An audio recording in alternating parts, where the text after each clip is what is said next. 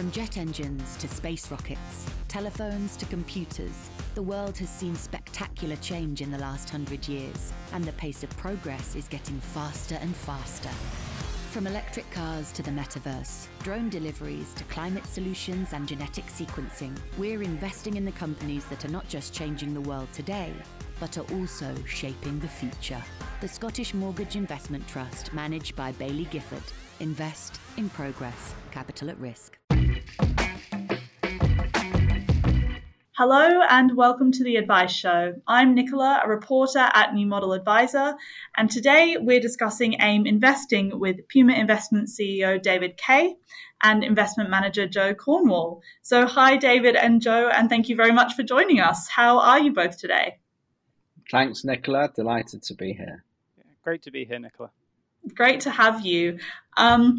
So, David and Joe, first of all, I just thought we should maybe address some thoughts that our listeners might have about the AIM market. Obviously, quite a kind of specialized market, and advisors are obviously coming to it often with specific purpose of investing for those tax advantages, or they are just quite kind of bullish on that market. So I think there might be some advisors that have some concerns regarding volatility and illiquidity issues when it comes to that market. So I just wanted to ask, I guess, to clear some things up a bit, do advisors raise these concerns with you? And if so, what would you say to them? Without doubt, AIM is a volatile market, and 2022 was the worst year for AIM since the financial crisis. So the volatility really did come to the fore. And we emphasize with advisors that whilst the 2-year business relief clock is what investors may think about, they really do need to think about it as a long-term investment, so a 3 to 5 year view. And by holding it for a longer term, then hopefully that smooths out the volatility. But that doesn't stop the issue of the volatility in the short term, and the clients must be comfortable with that shorter term volatility. Yeah, absolutely. Was there anything you wanted to add on that, David? Yeah, I think the market, the AIM market specifically, has evolved dramatically from where it started. I think advisors still think of AIM as a market for very small startup companies, but actually today it's got many companies with multiple £100 million market capitalizations, some very big names that are well known by consumers, like Fevertree, for example, that has a very large market cap. So I think it has matured enormously. I think Joe's absolutely right that it can be volatile. Like any equity market, it can be volatile. And when investors are thinking about AIM-related investments, I completely agree they should be thinking over the long term. But I do feel confident that the market's matured to a level and to a scale where there is an opportunity for smart stock pickers to be able to produce good long-term risk-adjusted returns for their investors. Yeah, absolutely. I mean, in terms of illiquidity, that's obviously something that investors might be thinking about more if it comes to a down market like we saw last year, for example. Do you think that those illiquidity risks are just something that investors in the AIM market sort of accept that they will take on when they enter it? AIM is not a particularly illiquid market. It's a very well traded market. Retail investors play a significant role in the day-to-day trading activity. So for new clients to a service, or to clients selling down from a service, it's entirely liquid on a day-to-day basis. The liquidity problem does present itself when you're shifting a portfolio around at scale. But we try, and that is within our control at Puma, and that's what we're monitoring on a day-to-day basis, trying to manage that liquidity, the liquidity risk that exists there. But it is a very liquid market on a day-to-day trading basis. Yeah, and I think I would add to Joe's point, exactly right. I mean, we, as with many other portfolio managers building portfolios for investors on AIM will have a diversified portfolio. So we have nearly 40 different companies. And importantly, we focus on that higher market cap. So we won't invest in something below a 50 million market cap. I think in the early days, again, a lot of people think about AIM as being for very small companies, and hence you would have much higher volatility concerns around much smaller companies. We try and mitigate that risk by only investing in the larger end of the AIM market. So they have to have for our portfolio, for example, they have to have a minimum market capitalization of £50 million, 50. And that being said, we also won't invest in some companies that are above 50 million market cap if we feel liquidity in the shares isn't good enough. And a good measure for that is what's called free float, which is the amount of shares that are freely available to trade. And that can be quite low in some AIM companies, even those above 50 million market cap. So there are measures that we look to try and identify which stocks have better liquidity than others. And as David referred to, we have 36 stocks in the portfolio, so we're not taking liquidity risks in terms of our position sizes to these stocks. That's interesting. On the free float, on the free float element, Joe, is there kind of a certain number of shares that you would set as a sort of benchmark that a company has to have available on the market, or how can you tell us a bit more about how that works? Yeah, so for us, really, there has to be a minimum of a 40% free float, and that's in AIM. Part of the reason why companies list on AIM is because there's no free float requirement, whereas on the main market there is. You need 25% free float for the main market. So companies which are family controlled and wanting to be on AIM because of the free float, those stocks do come with liquidity risks, and we try and avoid those stocks which have low liquidity despite them having quite high market caps. There are other reasons why companies will choose to list on AIM, and free float isn't the main one. It's also about prospectuses and the regulations surrounding listing on AIM. Okay. But free float is something that we monitor.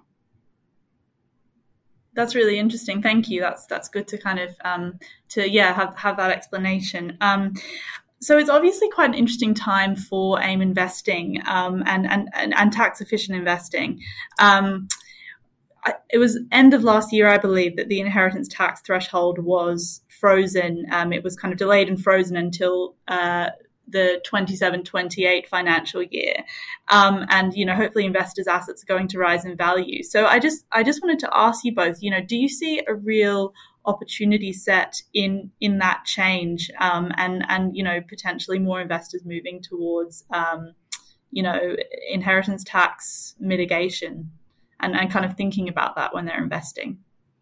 Yeah, Nicola, I think that's a really important point. It's a stealth tax, effectively, that people often forget about. That if you're freezing the thresholds in a high inflationary environment, then you're going to inevitably drag more people into paying higher inheritance tax amounts, or their estates paying it when they pass away.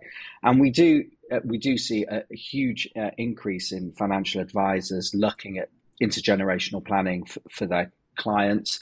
I think one of the big advantages of AIM investing is that you retain control. The client can retain control of their assets. So typically, the most popular way of mitigating inheritance tax is to gift your assets to your children, for example, your future beneficiaries of your estate.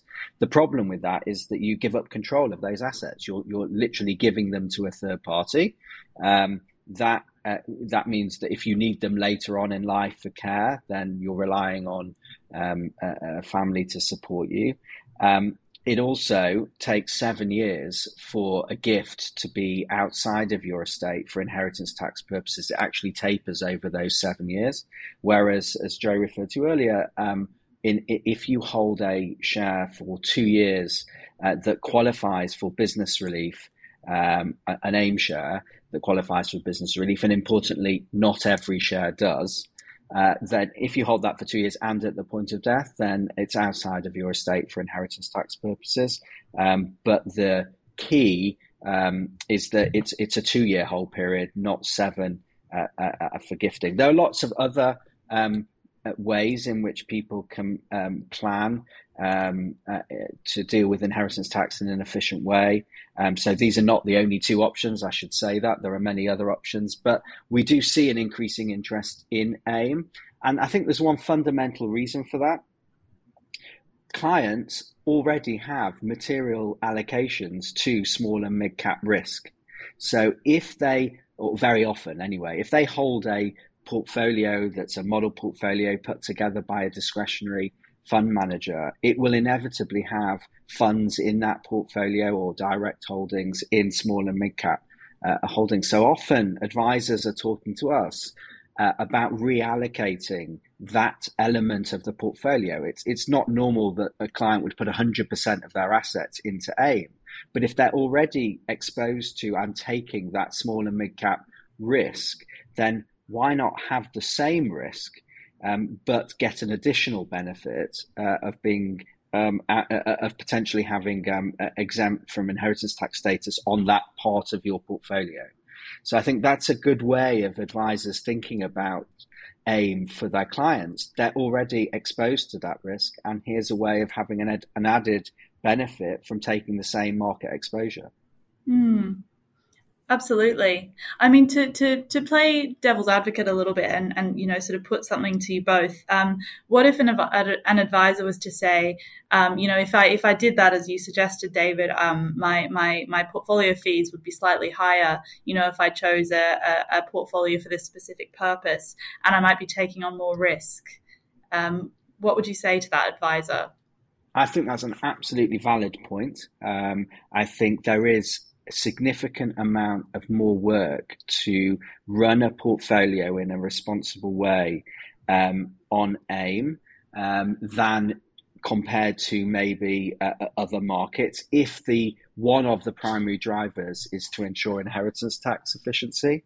So, for example, we've talked a little bit about the selection exercise, the diversification. One of the things that I mentioned earlier, not every AIM stock qualifies for business relief, the relief that through which you obtain the inheritance tax exemption. And so our job as fund managers is actually to do quite a lot of work with third-party professionals like large accountancy firms that help us do this, to understand the nature of the company's trade, to make sure, as far as we're able to, that the company that we're investing in is going to qualify for business relief. We're going to spend a lot of time, as Joe indicated, thinking about liquidity and volatility. So, I would suggest to a financial advisor thinking about that with their client that yes, there is a trade-off. It might be a little bit more expensive because of the nuances in running an AIM inheritance tax portfolio, and there might be a little bit more volatility or a bit more risk because you're investing on the AIM market than, say, FTSE 100. But with that comes a very material financial benefit for a person's estate, a 40% up, potentially 40% savings. So that's an equation that advisors should be talking to with their clients. And as I say, a lot of them are already taking that exposure. But you are right. There are additional costs, and there potentially is a little bit extra risk. I mean, just one final point on that. Obviously we've seen huge volatility in the larger global equity markets. You've seen tech stock valuations globally come down materially. FTSE 100 have been quite volatile. So I think actually now where we're living today, perhaps AIM is perhaps not such an outlier in terms of volatility and risk as compared with some of the larger markets. Yeah, it's certainly true, isn't it? That a lot of markets have just seen more volatility recently. And I guess, if we are headed towards another difficult time for UK equities, thinking about recession risk, I suppose. Can you see that as an environment where, in the AIM market, as with other markets, the winners can really sort of have an opportunity to win, and the losers, might suffer more? Absolutely. I think there are the innovation within AIM is tremendous. There are companies in there which drive efficiencies in their customer bases, and there are 810 companies on AIM. We only need to find 36. So we're looking for businesses which have got repeatable, predictable cash flows. They're profitable, and we are cognizant of the risks. So we're trying to find businesses with better predictability in their revenue streams, run by good management teams, to try and reduce the risk. We aren't a risk-on small cap fund buying speculative positions in loss-making businesses. We are cognizant that we're investing for AIM IHT investors, and we believe that by buying companies which have high margins and can reinvest their profits at higher returns on capital in defensive sectors and defensive industries, then over time that will equate to a less volatile return. But obviously we can't take into account very short-term movements. In the worst of markets, AIM is a volatile market and share prices do respond. But over time, those businesses with high margins, high returns on capital, good cash flows, they'll be the ones that win out. Yeah, absolutely. It's a really interesting thought about the businesses in the AIM market that are incredibly growthy, and I just wondered, because I noticed that, for example, your AIM IHT portfolio, it has quite a high exposure to software companies, computer services companies. Correct me if I'm wrong, but more broadly, kind of tech exposure. And I know that in the larger markets, large cap markets, that's a sector that has struggled over the past few years, just because it's shown more volatility. But if we take those areas of the AIM market as an example, how for you, David and Joe, how many of those companies actually look appealing for the kind of companies that you're trying to target, and is it quite a challenge to kind of pick out those companies from the entire market? It's a challenge, but it's a great challenge. Lots of global tech companies are consumer facing, whereas many of the software companies on AIM, they are actually business to business software. So they're mission critical to their customer bases. Software is our largest sector, but it's also the largest subsector for AIM. So there are 86 software companies on AIM. That equates to 12.5% of the index. By comparison, London's main market has about a 2% allocation to technology as a sector. And we are about in line with the index, maybe slightly ahead of the index in terms of our software allocation. But it's going back to finding businesses with recurring, repeatable revenues and good cash flows. When you offer a mission critical service to a customer, you don't turn off that revenue stream. So they're often contracted. They're 3 to 5 year contracts. And so we find them a particularly strong point of AIM is the technology space. And obviously what the last year has provided is much lower valuations. Yeah, absolutely. On that note, and to pull out an example of one of those businesses, actually, I think Fintel is a business that you were invested in, and it's a name that I think a lot of our listeners will be familiar with. With Fintel, are you able to kind of explain why you like that as an investment? Yeah, so it's one that's been held in the portfolio for some years. We like it because it's very much subscription led. So if any advisors listening in who use Simply Biz, you'll pay your subscription to use their services. And the other brand they own is De Facto, and 55% of De Facto's revenues are sort of recurring subscription based. Fintel are probably mission critical to your business. You aren't going to turn off your compliance services just as Consumer Duty is being switched on. You're probably speaking to them more than ever. They probably aren't charging you anymore, but you're more mission critical to them. So we really like that business, and we like the wealth sector as well. There's good recurring revenues, repeatable revenues, It's the baby boomers coming through to retirement. It's a good space to be in. And yeah, we like Fintel because it's got good recurring revenues. It's also got a good margin story. So its operating margins are set to improve as they increase their scale. And it's well run. It's 30% of the business is owned by the management or the founder. So we've got a good alignment with them as well. But it is one of those where the liquidity isn't great because it's largely owned by 30% owned by the founder and the directors. So we position size it in the portfolio appropriately. Okay, that's interesting. Thank you. And another sector of the AIM market that I just wanted to touch on briefly was the kind of financial services market. And again, a couple of names in the index that I think our listeners will be familiar with: wealth managers and investment solution providers. I was wondering if you could pull out a few companies from that space and just mention why you like them. So. Two companies in the portfolio are Mattioli Woods and Brooks Macdonald. Brooks Macdonald is obviously going through some leadership changes. Mattioli Woods is a very well-run, long-term business. It just goes back to the financial planning side, and we like the recurring fee income that both of those businesses derive. I think that there is scope for consolidation in the sector.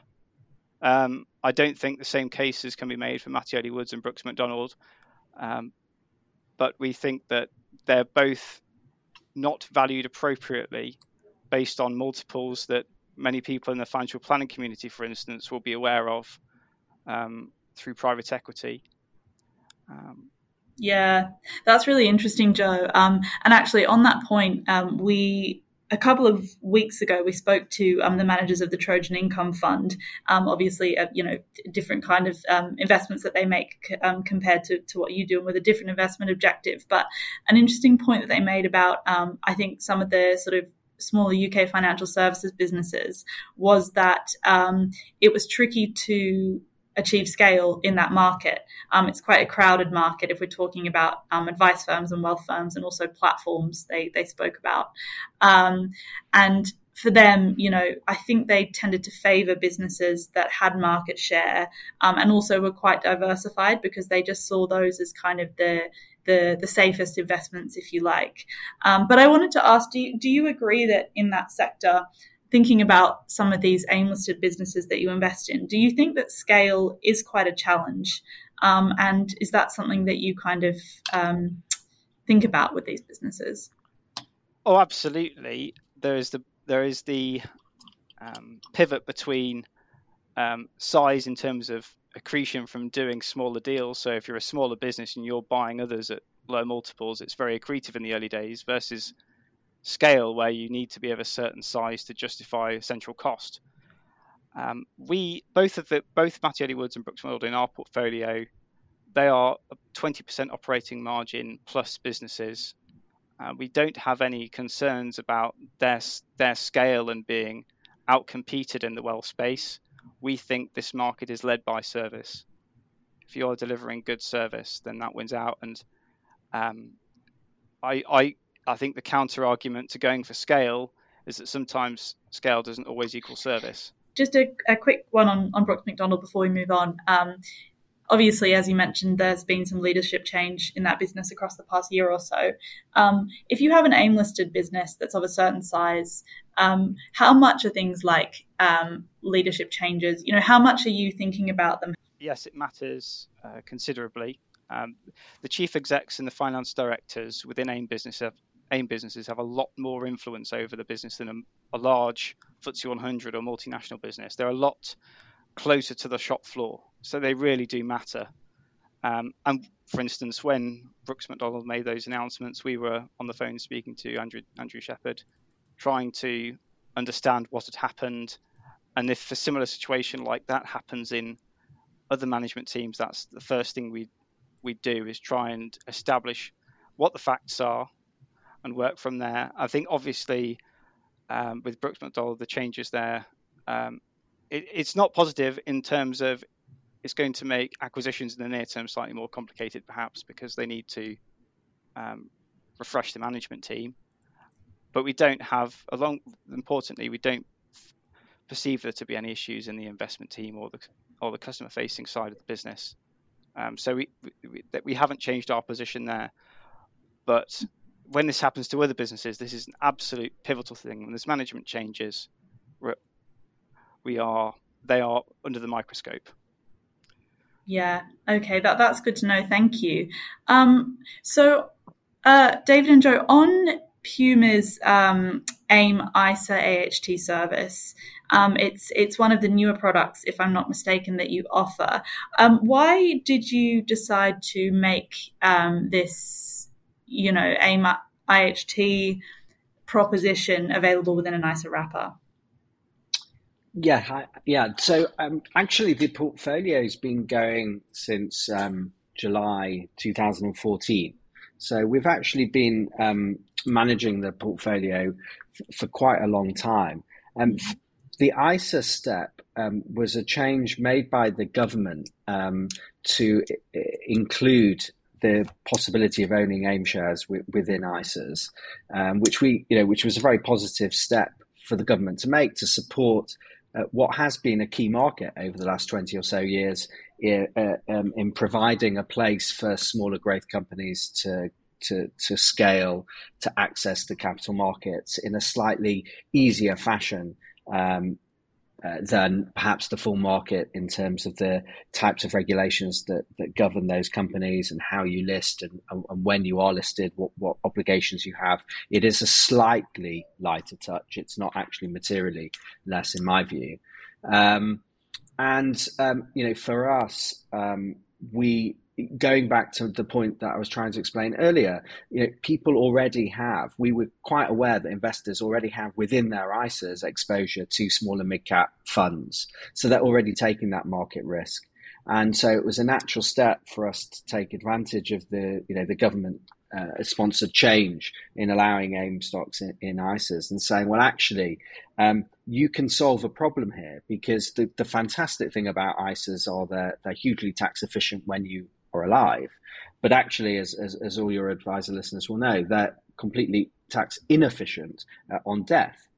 Because they fall within your inheritance tax net. And there's very little that one can do to mitigate that, apart from either taking it out of your ISA during your lifetime, in which case you lose the benefits of holding assets within an ISA, or you can invest in certain AIM stocks that qualify for business relief. So there is a really material value to investors that have built up sizable ISA pots, and you read papers all the time about, and I'm sure some of your listeners will have clients that are ISA millionaires. So some people and certainly partners together combined may have well in excess of £1 million now, given how long ISAs have been around, and that creates an intergenerational financial planning problem for those clients when they're thinking about how to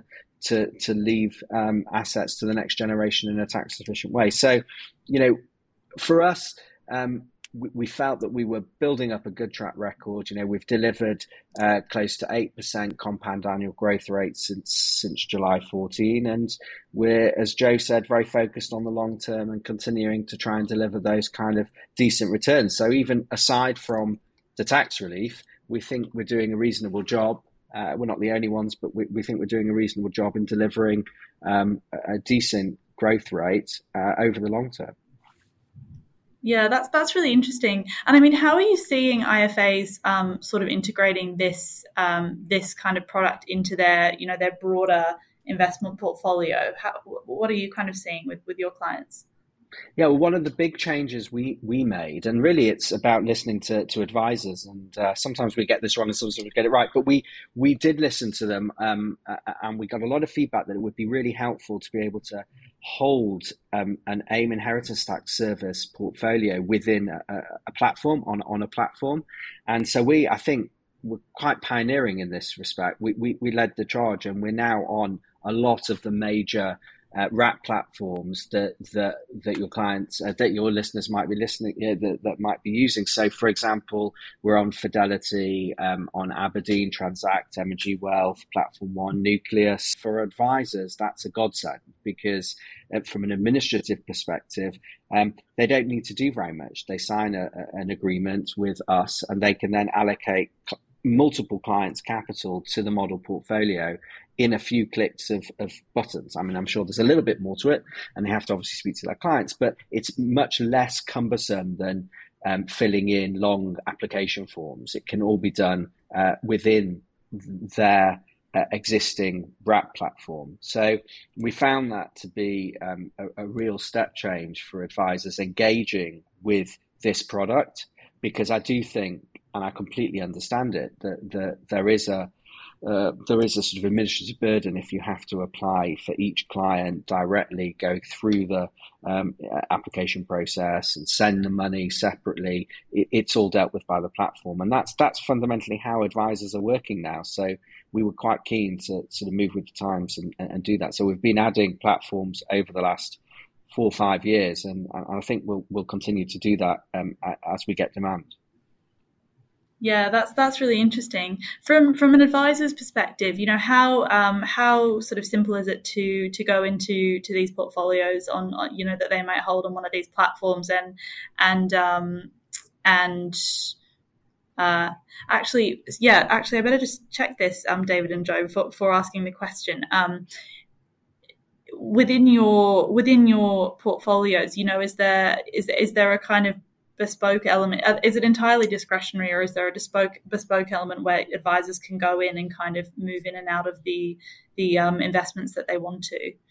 No, it is run as a model portfolio. Okay, it's all model. So yeah, okay. The advisor can't sort of turn bits off. A final question, David and Joe, and this one's on sustainability. I just was wondering, for our listeners for whom sustainability is quite an important factor when they're investing, to what extent do you engage with sustainability considerations when looking at investments for your portfolios? Is that something that's a little bit more difficult to engage with when it comes to AIM investing, or are there some opportunities there? So it's something we already monitor. Already go through, so looking at things like carbon emissions, gender pay gaps, employee satisfaction scores, alignment with UN SDGs, and a whole ream of things.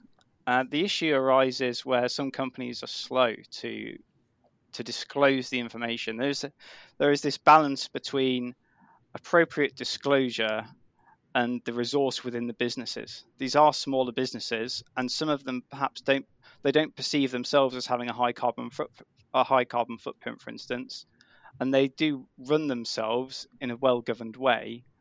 However, they perhaps came into it late thinking, well, this doesn't apply to us, but it does, and institutions are demanding it. And if you're running a UK smaller companies fund, your own ESG department of your firm will be asking, why isn't this firm disclosing? And so for things like carbon intensity scores, we would love to be able to put a carbon intensity score out for the portfolio, but we go to the lowest common denominator, and a couple of our companies aren't disclosing that yet. But on the counter to that, we want them to put out the right data. We don't want them to put out inaccurate or misleading data. So we'd much prefer that they go about it in the right manner. Where we don't run an ESG element to the portfolio because we don't wrap anything up as a sustainable portfolio service, because at the moment we don't feel the level of disclosure is quite good enough across AIM, and it would constrain us too much currently as things stand. That may change, and given 2 to 3 years, as the companies collate more data, that will likely change. Yeah, it's interesting. Yeah, and I think there are a couple of providers in this part of the market who recently have launched, sustainable AIM portfolio services. So it's interesting thinking about some of those issues you've raised, and the fact that some products are being launched, and to what extent. Yeah. I think they may be looking at the underlying business models of the businesses and what they're doing for the environment, but we are trying to go with an investment approach first. We're looking for the most repeating revenue, the most resilient business models, and quite a lot of those kind of green businesses, which may be targeted on the basis of themes, they are riskier. Some of those businesses are loss-making. They are exposed to changes in their competitive environment because it is a hot area. There is capital coming in on the fringes, which changes the competitive dynamics of their industry. So yes, there are sustainable portfolio services being launched, but we just feel that it constrains our investment opportunity too much, and currently, as things stand, exposes the clients to too much risk. Yeah, that's really interesting. Thanks, Joe. We're coming to the end of the podcast now, but was there anything else about this space that you would like to sort of communicate to our listeners that maybe we haven't touched on? I would say one thing, and it's slight pitch, but also just an awareness, because it applies not just to us, but to other fund managers that operate in the space, which is that and really goes to the heart of your questioning around volatility of risk. Clearly, financial advisors need to be talking to their clients about intergenerational planning. And if AIM isn't right for those clients and they don't want to take that market risk, us and several other fund managers do have portfolios that invest into private trading companies. So, for example, we have a service called Puma Heritage Estate Planning Service that invests into companies that focus on first charge secured lending, where the loans are secured against real estate assets. We've been doing it a very long time. We've lent over £1 billion and touch wood, haven't lost a pound of capital yet. So we've consistently delivered returns for investors without that market risk volatility of the public markets. That's not to say it's not without risk. Of course, every investment has a risk, but we've proven over a very long time that we can deliver a consistent return. And as I say, other fund managers have private discretionary services that invest in private trading companies, where the intention is that those companies will qualify for the same relief we've been talking about today, the business relief that leads to an exemption from inheritance tax. So I thought I'd mention that at the end. The AIM is a very good answer for a lot of clients.